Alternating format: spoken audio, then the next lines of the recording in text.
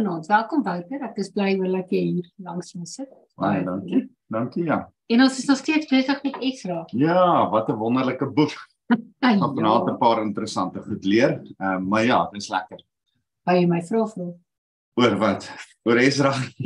Ek sê jou vasvra vanaand. Dis goed. Man, ek is so opgewonde, daar's so 'n klomp goed wat gebeur. Yes. Maar ek is spesifiek opgewonde oor Saterdag wat nou kom se vroue konferensie.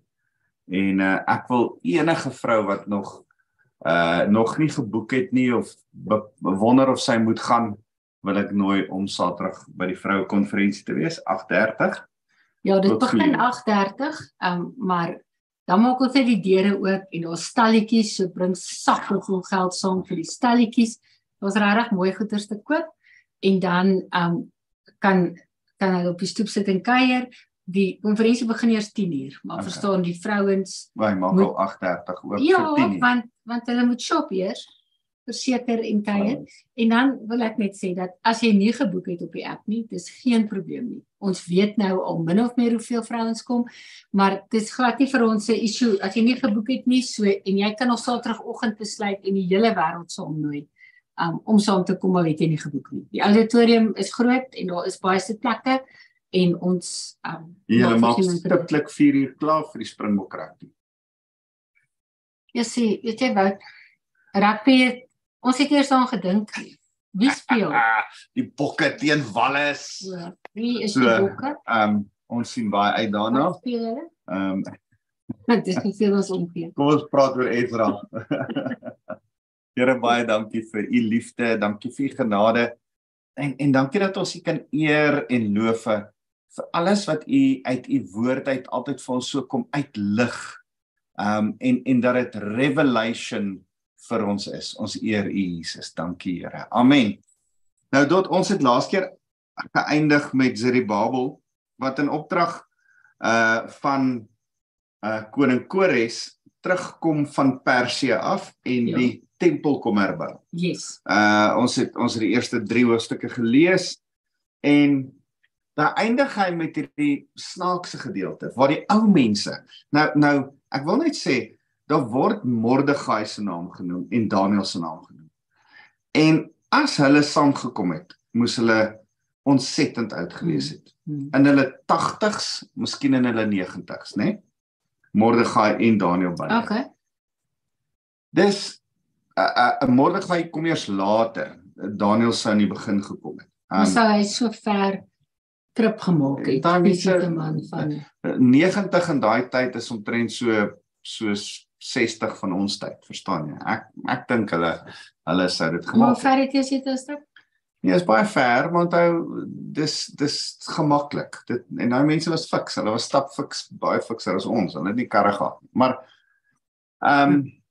Okay.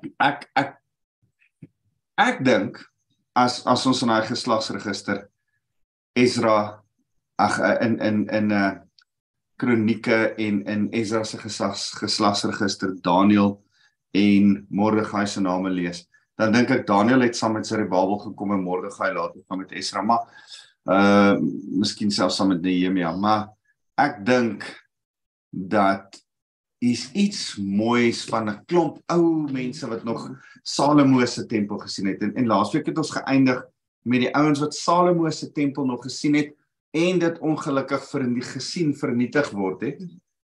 Hulle sien 'n tempel herbou en dis nie heeltemal dieselfde grootte, dieselfde skaal nie. En dieselfde rykdom. En hulle huil eintlik van weemoed, hartseer en dan huil die ander van vreugde.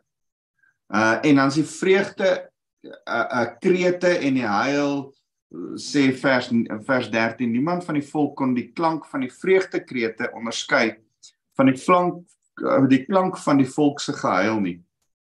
Want die volk het so hard geskreeu dat dit baie ver gehoor kon word. En dis so 'n bittersoet oomblik. Bitter want dis nie dieselfde groot as Salomo nie. Soet want dit is nog 'n tempel en die Here het hulle gespaar en hulle teruggebring en dit weer nuut gemaak. Ek wil 'n bietjie stil staan hierby. Daar's kere wat die Here iets niets doen, maar dis nie soos die ou tye nie. Daar's kere wat die Here vir jou wil sê, okay, gaan aan. Ja, maar dit is net nie soos toe ek hom net leer ken het nie.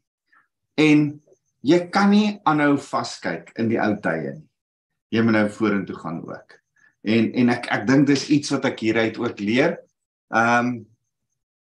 Maar ek besef ook daar moet 'n weemoed wees in ons harte van, sjoe, iets goeds het in die verlede gebeur. Goed, nou is ons by hoofstuk 4. Hulle het nou begin om hierdie tempel te bou. Nou sê Esra, onthou, laat ek gou vinnig recap. Kan jy onthou? Ek het gesê die boek kan min of meer in 3 dele gedeel word, né? Esra 1 is Esra hoofstuk 1 tot hoofstuk 6. Ja. Dit gaan oor Zerubbabel. Dis die goewerneur uit die koninggeslag van Dawid, die politiese leierskap word herstel. Dan kom Esra terug. Esra bring 'n geestelike herlewing. Hoofstuk 7 tot hoofstuk 10. Hy kom terug. Dis Esra 2, hoofstuk 7 tot 10. En Esra 3 is Nehemia. Dis die derde terugkoms. As Nehemia dan kom en Jerusalem kom herbou. Goed, maar iets wat ek wil hê, wat ons gou vandag vir mekaar moet sê, wat jy moet verstaan, as jy Esra lees en selfs Kronieke en Nehemia lees, dan moet jy verstaan dat die Jode in daai tyd, kom ek gaan een stap terug, daar was 'n godsdienstige instelling vir elke Jood in die vorm van die tempel. Hulle het hulle offerstempel toegebring met priesters en alles. Van Moses regdeur tot by die ballingskap, né? Was daar 'n stelsel hoe Jode aanbid het. Toe is hulle weggevoer Babilonië toe, onder eers die Babiloniërs en toe die Perse, en toe hulle daar is daar nie meer priesters nie en nie meer 'n stelsel nie, en toe ontwikkel hulle soort van Judaïsme, soos wat ons dit vandag ken. Die Joodse geloof met sy gebruike, soos wat ons dit vandag ken, het daar ontstaan. Met die taal wat hulle vandag nog praat, Aramees,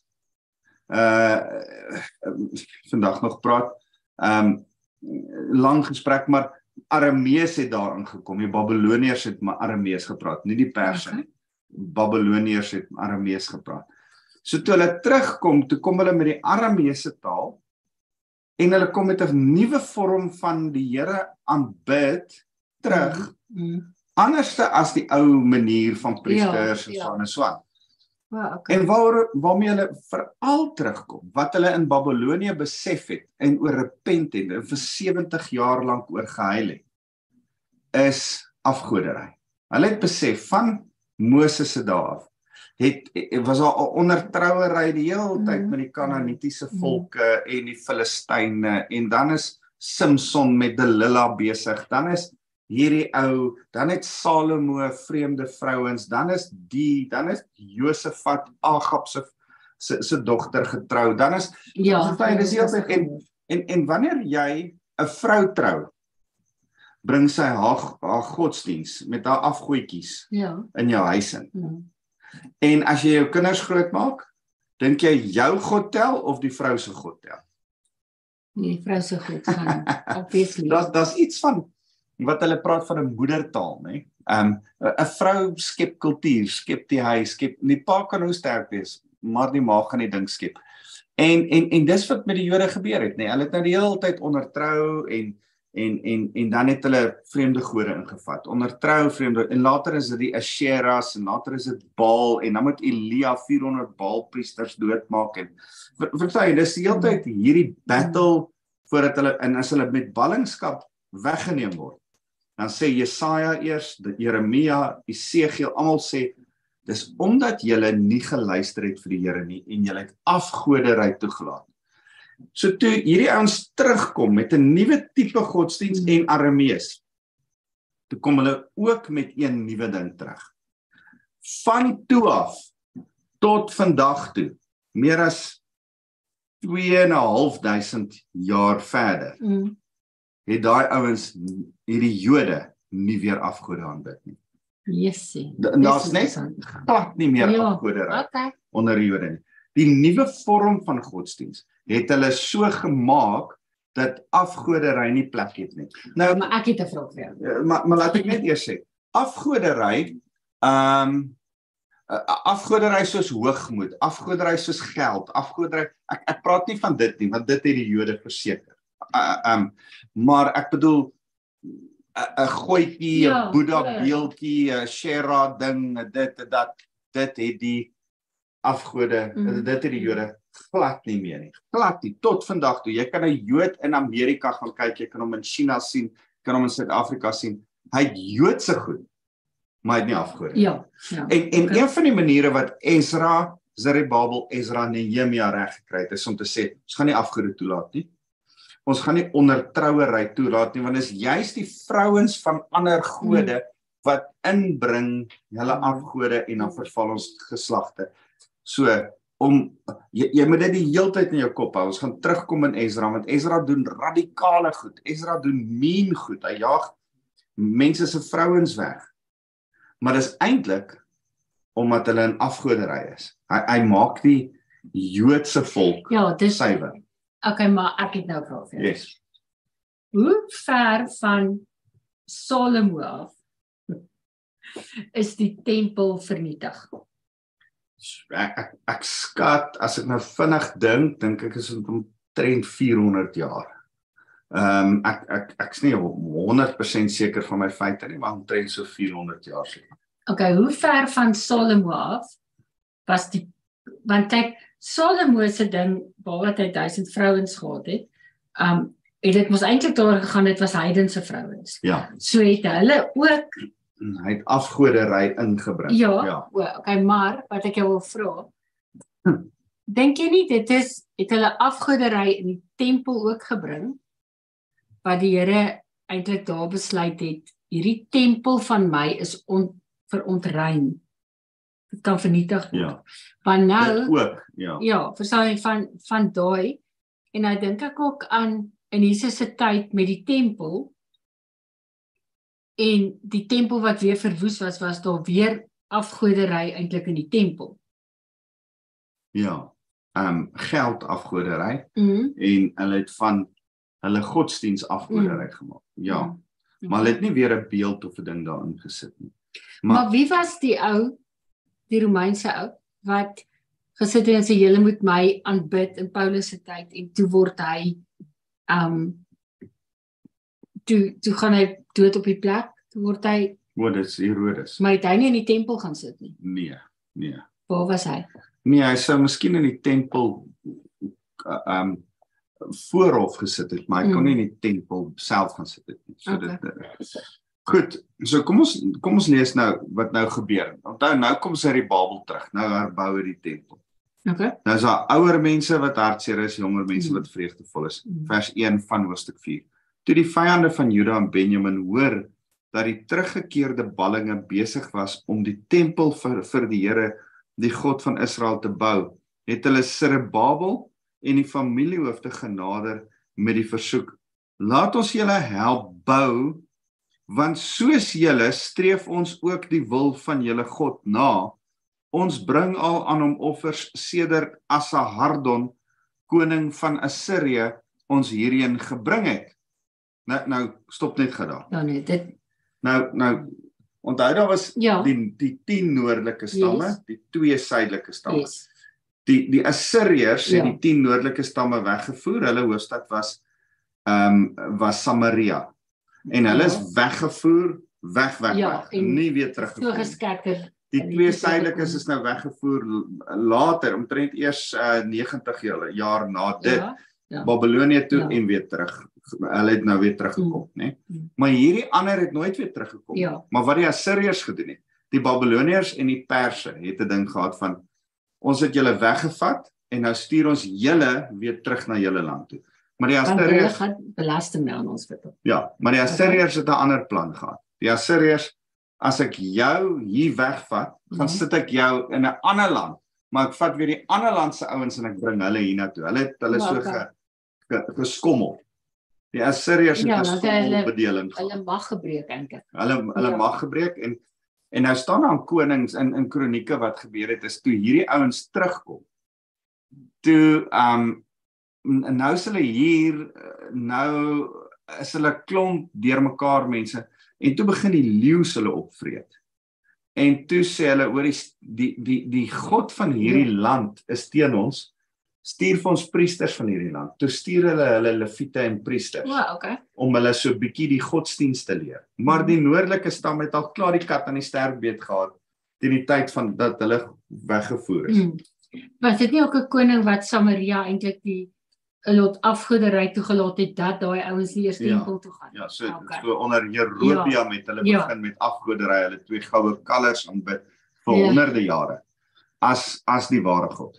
So toe die priesters terugkom, het hulle in Samaria 'n Joodse nuwe godsdienst begin, en dis waar die Samaritaanse godsdienst, onthou, Jesus praat van die Samaritane, en die Jode hou nie van die Samaritane nie, en die vrou by die put, wat die Samaritaanse vrou is, en die Samaritane was 'n mengelmoes van ander mense, Grieke en Turke, en mense uit, miskien die Russiese syde uit, wat deur die Assiriërs soontoe gebring is. Nou is hulle daar, maar hulle is nie regtig Jode nie.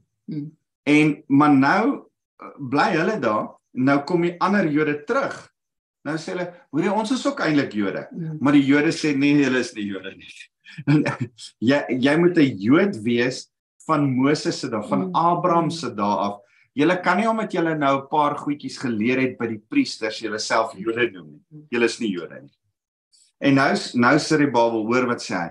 Hy sê, julle is hierdie ouens, hulle sê, ons het nou van die koning se dae af hiernatoe gekom, en ons wil ook die Here dien. Net eintlik omdat hulle bang is vir die leeu's. Nou sê vers 3, Zerubbabel en Yeshua, onthou Zerubbabel is die gouverneur, Yeshua die priester, Zerubbabel en Yeshua, en die res van die familiehoofde van Israel, antwoord hulle toe, julle het niks met ons te doen, wanneer dit kom by die bou van die huis van ons God nie, want ons alleen sal dit vir die Here, die God van Israel, bou, soos koning Kores van Persië ons beveel het. Nou, dit mag klink soos rasisme, behalwe as jy besef waarmee hulle besig is. Hulle probeer weer die Israeliete beskerm teen afgoderry, beskerm teen die afwatering van hulle godsdienst. Ons wil nie met julle meng nie. Julle het al klare afwatering van Judaïsme, julle doen vreemde goed. Nee, ons wil ons godsdienst suiwer hou. Ons is bang vir die Here. Nee, ons het ontzag vir die Here. Nee, los ons uit. Verstaan jy die konteks? Want dit klink so 'n bietjie, as jy dit eerste lees, hierdie ouens wil kom help, wees nice met die maatjies, jy weet. Moet nie die ouetjies wegjaag nie, hulle was eerste daar. En as jy moet verstaan, jy wil 'n heiligheid, 'n suiwerheid, wil Zerubbabel, Esra en Nehemia bou. Hulle gaan al drie deur dieselfde moeilikheid van mense wat hulle wil kom help, maar ook kom stop. Is eintlik ook 'n ding van hoogmoed en afguns, né? Hierdie mense het daai veiding gebruik, dit was hulle grond, hulle kon nou maak net wat hulle wil. Nou iewes skielik is hier 'n hele klomp mense terug en nou sê hulle dis hulle land en hulle bou weer Jerusalem en hulle bewerk weer daai gronde wat hulle al die jare bewerk het. So 'n bietjie van, julle crash ons party, verstaan jy? So vers 4. Die volk van die land wou toe die volk van Juda probeer ontmoedig en hulle afskrik om te bou. Hulle het ook dwars deur die bewinstyd van Kores, koning van Persië, tot in die regeringstyd van Darius, koning van Persië, raadgewers teen hulle gehuur om hulle planne te verydel. Nou ons gaan nou hoor hoe hulle die planne verydel het. Maar nou is dit asof Esra, wat nou die boek neerskryf, onthou. So wat hy nou sê is, hier is al in Zerubbabel se dae wrywing gewees, tussen hom en die locals. Maar 54 jaar daarna het Esra gekom. Toe kry hy ook moeilikheid met die locals, en toe daarna, 'n paar jaar daarna, toe kom Nehemia, toe kry hy ook moeilikheid met die locals, en hy gaan nou sommer alles hier noem. Okay, so hy gaan nou so 'n bietjie deur mekaar word, hou vas, byt vas, moenie deur mekaar raak nie. Nou sê hy, Reeds aan die begin van Ahasveros se bewind, het hulle 'n klagskrif teen die inwoners van Juda en Jerusalem opgestel, en in die dae van Artasasta het Bislam en Mitredat, Tabeel en die res van hulle amptsgenote aan die koning van Persië 'n brief geskryf. Dis in Aramees geskryf en vertaal. Nou kom ek sê net gou, die Persiërs het nie Aramees gepraat nie, hulle het Persies gepraat. Die Babiloniërs het Aramees gepraat. So die Babiloniërs het die Jode Aramees geleer. Toe val die Persiërs die Babiloniërs in.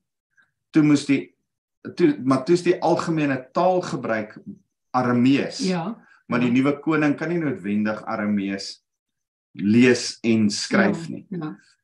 Of ek dink hulle kon dit praat, maar net nie lees en skryf nie. So briewe moes weer in Persies vertaal word. Okay. So dis waarvan hy hier praat. Okay. Nou kom ek gaan net gou deur die geskiedenis, ek het dit hier vir myself geskryf.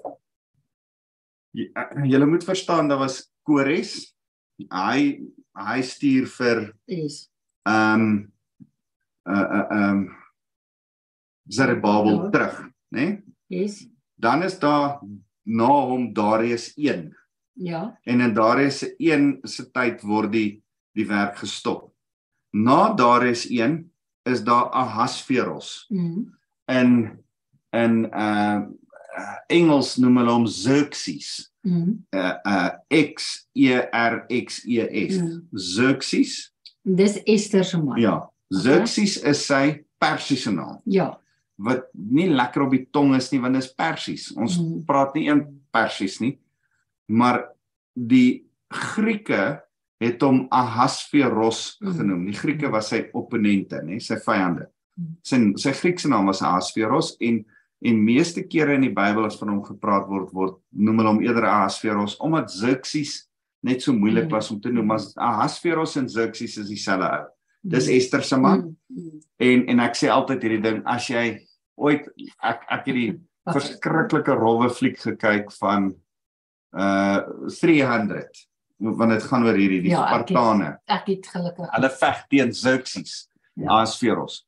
En dan sy hierdie groot vet lelike ou wat kaalkop is met kettingkies en hy so lelik. En dan maak Hollywood om hierdie baddie, want hy is die baddie wat nou die Spartane kom aanval. Dan so 2-3 maande daarna het One Night with the King uitgekom. En dan is Xerxes Ahasveros by Esther, dan sit die mooi ou met hierdie swart baard en dan is hy so handsome.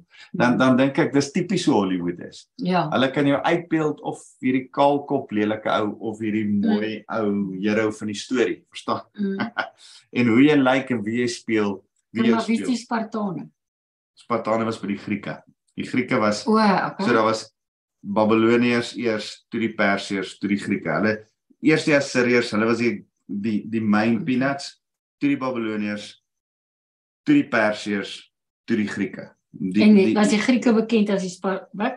Nee, net 'n groep van die Grieke was Spartane. Was dit die Norris, die goeie fighters. Ek is 'n groot fan, ja. Spartane was goed. So, daar is Ahasveros, Esther se man.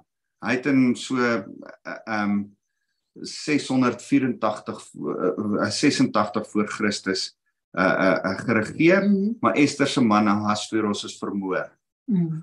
En daarna was die koning Artastastes. En hy is die ou waarvan Esra skryf. In 464 voor Christus was hy in regering. So, 4 konings. Eerste koning, Kores. Darius 1, Ahasveros, Xerxes, Esther se man, Esther se kind of sy stiefkind, né? Ja. Artaxerxes. Hulle 4 was die konings. Nou skryf Esra oor al 4 van hulle ietsie. Kores het ons gestuur. In Darius se tyd wil hulle ons stop. In Ahasveros se tyd het hulle ons gestop. In Artaxerxes se tyd het hulle ons weer laat aangaan. Maar hoe lank het hierdie ouens al regeer? Elkeen. Hier by die party van hulle so 15 jaar, 20 jaar en hang af. Verskillende Okay. tye. Dit was nie 1 of 2 jaar nie, was 20 jaar, 40 jaar so. Okay. So, goed, waar is ons nou vers hoofstuk 4, ek besef ons moet ons tyd opdop, hy sê, hulle het ook dwars deur die bewindsheid van Kores, koning van Persië, tot in die regeringstyd van Darius, koning van Persië, raadgewers teen hulle gehuur om die planne te verydel. So ons het, al het Kores ons teruggestuur, het hierdie locals ons probeer ons planne probeer verydel by die koning Kores en by koning Darius. Okay? Nou sê hy, vers 6. Reeds aan die begin van Ahasveros, Ester se man, se bewind, het hulle 'n klagskrif teen die inwoners van Juda en Jerusalem opgestel. En in die dae van Artasasta het Bislam, dis die 4de koning, Bislam, Midradat, Tabeel en die res van hulle, dis nou die locals, amptsgenoot aan die koning van Persië, 'n brief in Aramees geskryf en dis vertaal. So, ons weet dat die hele Bybel in Grieks en Hebreeus geskryf is, maar stukkies is in Aramees. Hierdie hoofstuk is in Aramees, oor hierdie brief in Aramees. So kom ek lees die brief vir jou in Aramees. Daarna het Regem, hoof van die koninklike verteenwoordigers, en Simsai, die sekretaris, die volgende brief van koning Artasasta, dis die 4de koning, die kind of stiefkind van Ester, oor Jerusalem geskryf. Van Regem, hoof van die koninklike verteenwoordigers, en Simsai, die sekretaris, en ook die res van hulle amptsgenote, die regters, amptenare, en Persiese gesante, verteenwoordigers van Uruk, Babyloniërs en Susa se Elamite, en van die ander volke wat die groot en beroemde Asnapar weggevoer het in die stad Samaria laat woon het, en van die res van die mense van Wes-Eufraat. So, Wes-Eufraat, dit word, dis die ver weste teen die see, teen die Middellandse See. Die Eufraat is nou die middelpunt van hulle koninkryk. Wes-Eufraat is Israel. So, wat Palestina genoem was op 'n stadium deur die Romeine, wat die Jode Israel wil noem, was deur die Persiërs Wes-Eufraat genoem. Okay. Goed. Dit is die afskrif van die brief wat hulle aan hom gestuur het, aan Artasasta, die koning van die dienaars en die mense van Wes-Eufraat. Ons stel die koning in kennis, dat ons die Judeërs wat van u vertrek het, by ons aangekom het en in Jerusalem is. Hulle herbou daardie opstandigde en slegte stad. Ja, okay. Hulle is nie ver verkeerd nie. Jerusalem was altyd rebels, nog teen Nebukadneser ook. Dus kom Nebukadneser het 3 keer ingeval. Okay, goeie manier om dit te beskryf. Jerusalem, die stad van vrede. Hulle noem nie die stad se naam nie, hulle sê daardie opstandige en slegte stad. Nadat hulle die fondamente reggemaak het, is hulle nou besig om die mure op te rig.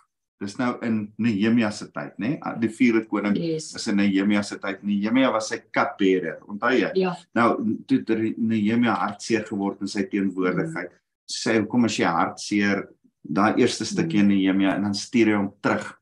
Okay, so dis, nou Esra, terwyl hy nou besig is met Zerubbabel se teenstand, nou gaan hy sommer oor sy teenstand en Nehemia se teenstand. Nou sê hy, laat die koning nou weet, sodra daar die stad herbou is en die mure voltooi is, hulle nie meer belasting of heffings en tolgeld sal betaal nie, en dat die koning se inkomste daaronder sal lê. So hulle maak 'n aanname. Ja, dit is bad, hulle gaan jou rob. Nou sê hulle, aangesien ons lojaal is aan die koning, en omdat dit nie vir ons reg is om te sien dat die koning se eer aangetast word nie, stuur ons hierdie brief om die koning in te lig. Weet jy soos wat klink dit? Soos kinders wat klik. Ja, absoluut. Ja. Hierdie is stoute kinders. Ja. En as julle, ek weet hulle gaan nog stouter wees.